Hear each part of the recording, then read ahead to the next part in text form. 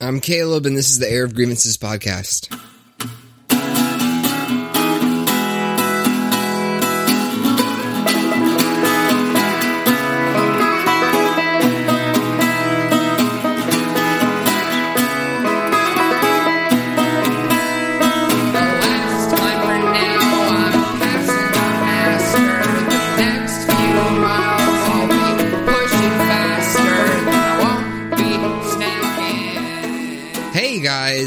So, here's a story. Got a lot of great interviews lined up for you guys. Some really good interviews. I don't want to tease them out too much right now. I'd like to leave a little bit to the imagination, but I've got some great interviews lined up. At the moment, I'm going to be honest with you guys, none of them are in the can yet. So, we're going to listen to something that has been preoccupying my time. It's been taking up a lot of my energy. The other podcasts that I've been working on. First up, this is a new podcast that is affiliated directly with Revolution Church. This is Revolution Church Afterglow, which, like I said, is a new podcast. We're now recording the discussions that we have every Sunday after Revolution Church with Jay Baker. And this is one of the most recent ones. This is from Jay's talk on Revolution Church podcast entitled Death, Resurrection, and Doubt. And so this is the discussion that we as a church had afterwards, after that sermon. So enjoy this, and definitely, you know what, I'm going to go ahead and recommend that you do maybe pause this and take the time to listen to Jay's sermon, which is pretty brief. It's not super long. It's not like an hour-long podcast or anything, but go to Revolution Church on iTunes podcasts, and you'll find Revolution Church Minnesota in Minneapolis, and you can listen to his talk before you hear our discussion reacting to that talk. Click pause, listen to Jay, come back to this, or just go straight to Revolution Church Afterglow if you don't want to hear my outro, which is, in the long run, absolutely fine.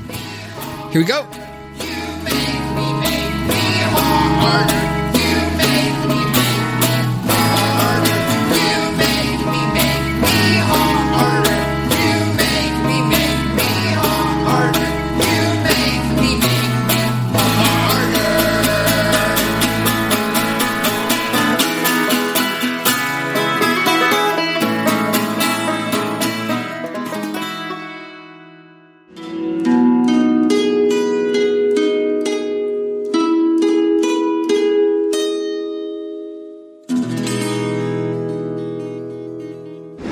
Is it called Afterglow? What's it called? Revolution Church Afterglow. Oh, yeah. So I'm not going to take Afterglow time. I'm going to let anybody start, and then I'll maybe chime in. And we don't have to have the Afterglow if you don't want, but Caleb might get mad at you. Yeah. Because he's legalistic when it comes to the Afterglow. He's the Afterglow monitor. Yeah. Am I right? Sure. Yeah. It's true. It's okay. It's my, I had to convince you for about 2 months to do it, so I guess I'll take responsibility. 6 years. 6 years. Well, I'll say something. Oh. As usual. There's a verse in the Bible where Jesus says, when the Son of Man comes, will he find faith on earth? And at a time when I was really struggling to believe, and particularly to believe that Christ could care about me personally, it was like I didn't have the mental and emotional infrastructure to be able to believe.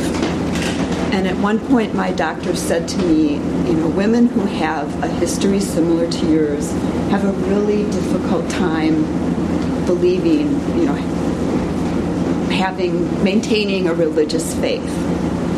And I realized that it wasn't my fault, that neurologically I didn't have the ability to believe. But what helped me was that Jesus said, when he asked that question, will he find faith on earth? I don't think it was a condemnation. I think it was an acknowledgement that we're such complex creatures and that he understands our struggles and he understands those dark places where we want to believe, but we at some points can't. But he's still with us. they say Father, Son, and Holy Spirit, I don't get the Holy Spirit part most of the time. What is Holy Spirit? Is it like within us? It is part of us? Or we are the Holy Spirit? Or, you know? The Holy Spirit's the one that strong, weird one to deal with. But Jesus was saying, when I leave, I'm going to leave you with a Comfort. A helper. A helper. Yeah. And that helper was going to be the Holy Spirit. For some reason, I always think of Jiminy Cricket. You know, moral compass, the helper. It's a tough one to deal with because, you know, the whole Trinity thing was really born out of the book of John. And so it's really strange because Christianity didn't want to be what is it? They wanted to say a single God. Monotheist? What is it when you're not monotheist? Poly. Yeah, polytheist. They did not want to be polytheists, so that was the big Or thing with tritheists. yeah, it was Father, Son, Holy Spirit. yeah. So it's all one, but it's really confusing. You are correct.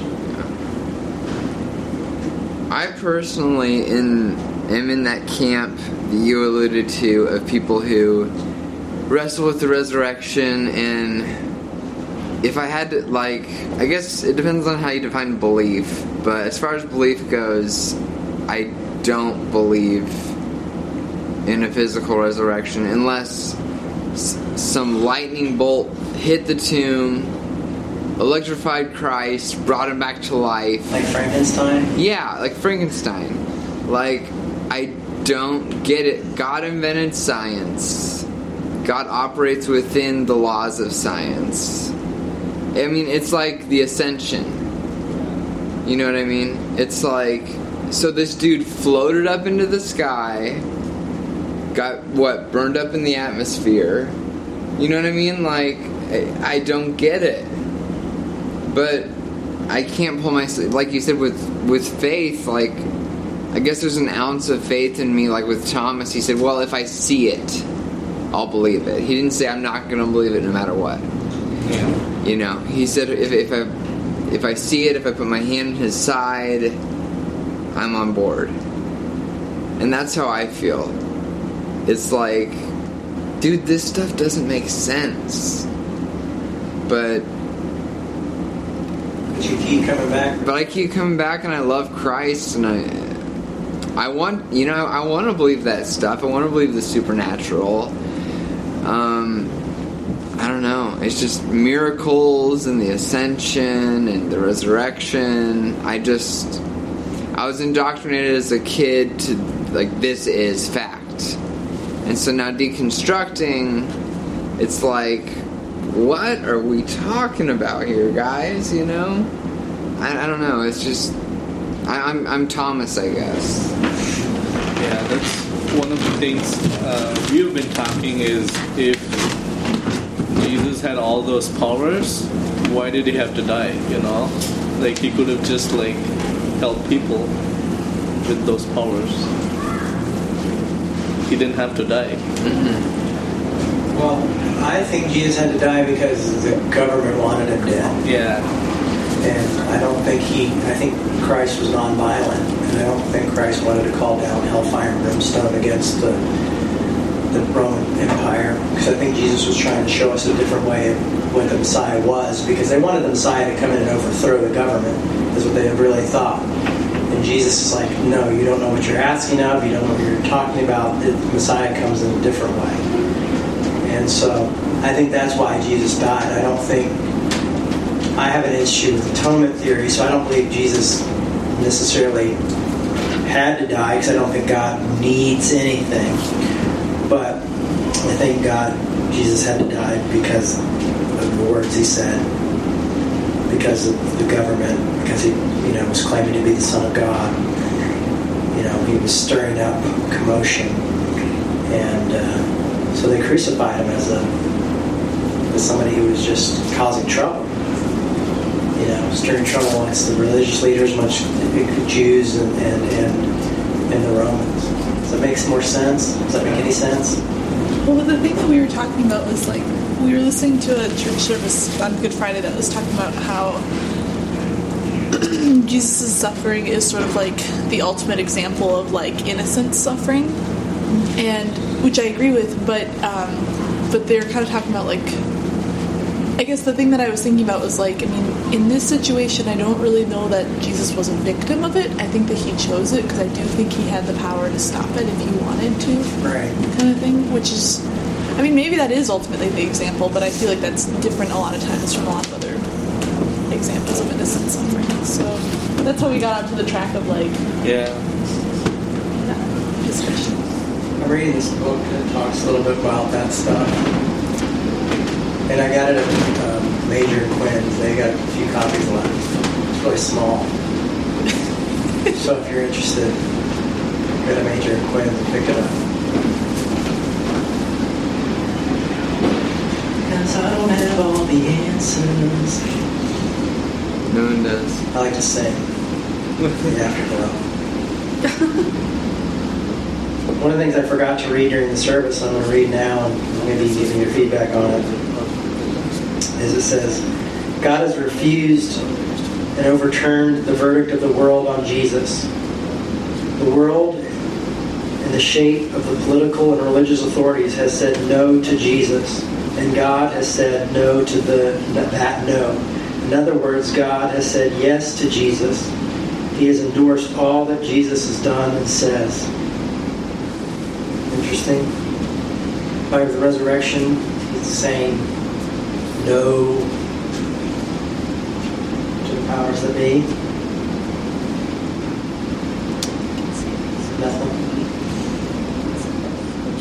When you say no to the powers that be, are you referring to the government? Yeah. Yeah.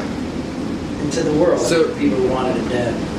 By resurrection, he's saying no to those authorities that said, we're going to kill Christ, we're going to die. Well, it almost in that case, it seems like he's saying no to God because God said death is death, you know. No, but this is God saying, this isn't Jesus, this is God saying no. Saying no, you won't kill my son. I see. I like that, yeah, okay. Another thought is, I know that it's hard to believe in resurrection, Yeah. but what is death? I mean, death is a big mystery too. Yeah. It's true. None of us know what it's like. That reminds me the verse that you read. Through Adam, we all died, and through Christ, we live. Does that mean that if Adam had not died, everyone would just live forever? Well, I think that was the idea behind the Garden of Eden, is that without the sin, he would live forever. But I also think that was a way of explaining creation. I don't think it was a little story. I was going to ask you that, yeah. Have you ever read C.S. Lewis' Space Trilogy? Yes. Those are excellent books. Which was it? The Space Trilogy, Space Trilogy? C.S. Lewis. No. They're excellent. And the middle book, Paralandra. Paralandra is about Venus, which is an unfallen planet at that point, and it talks about the struggle between good and evil. And anyway, they're excellent books if you need to read them. I do like me some C.S. Lewis. He called them fairy tales for adults. Yeah. Our friend Pete Rollins does a thing, a big C.S. Lewis thing in Belfast, because C.S. Lewis was there for a while and does a big research study on C.S. Lewis, goes over his books and shows you where he came up with Narnia and all this other stuff. Maybe he's planning another one. If you have enough money to save to go to Belfast. Wake to Festival. do that. I wish I was going to Wake. That's in a few weeks. Yeah, same. Well, anything else? Any burning desires? How are you? How am I? How are you? Oh, thanks for asking. I am tired. Being a full-time dad really wears you out. and having 2 days a week just to work on the, I only have 2 days where I can work on my sermons and my talks and on all the Revolution business and all that kind of stuff. And the other days I'm working with the kids. So it's exhausting. I'm doing okay. I've had a little bit of a bout of depression this past week, but I'm doing better. I graduated from DBT. Oh, good for you. And that's been really exciting. But yeah, it's still a struggle. Minnesota can be a very lonely place.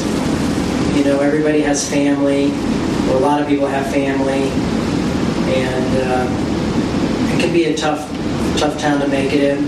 It's definitely a tough town to run a church in, compared to even like New York. New York was completely different. And I think there's so many progressive churches out there. But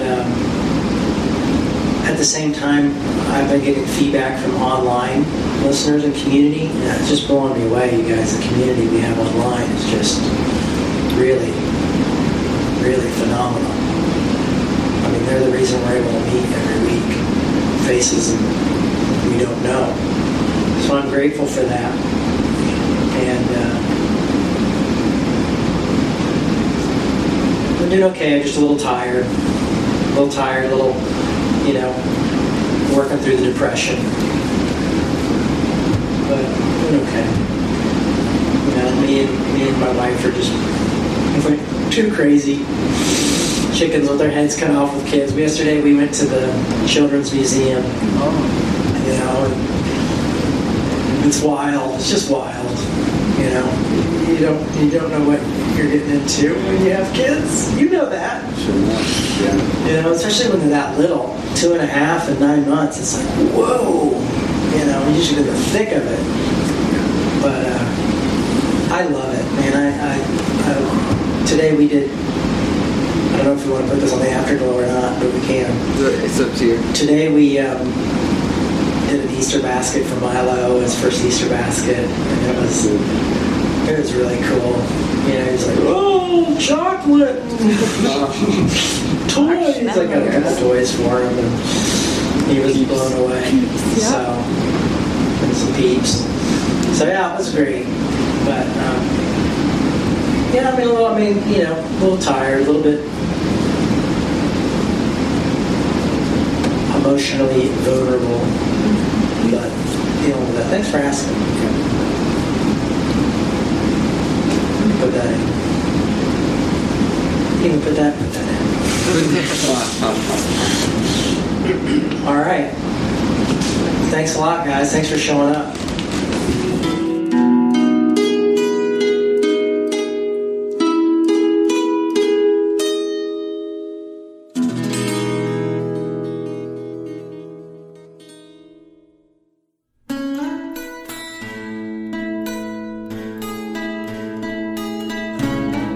So that was our talk.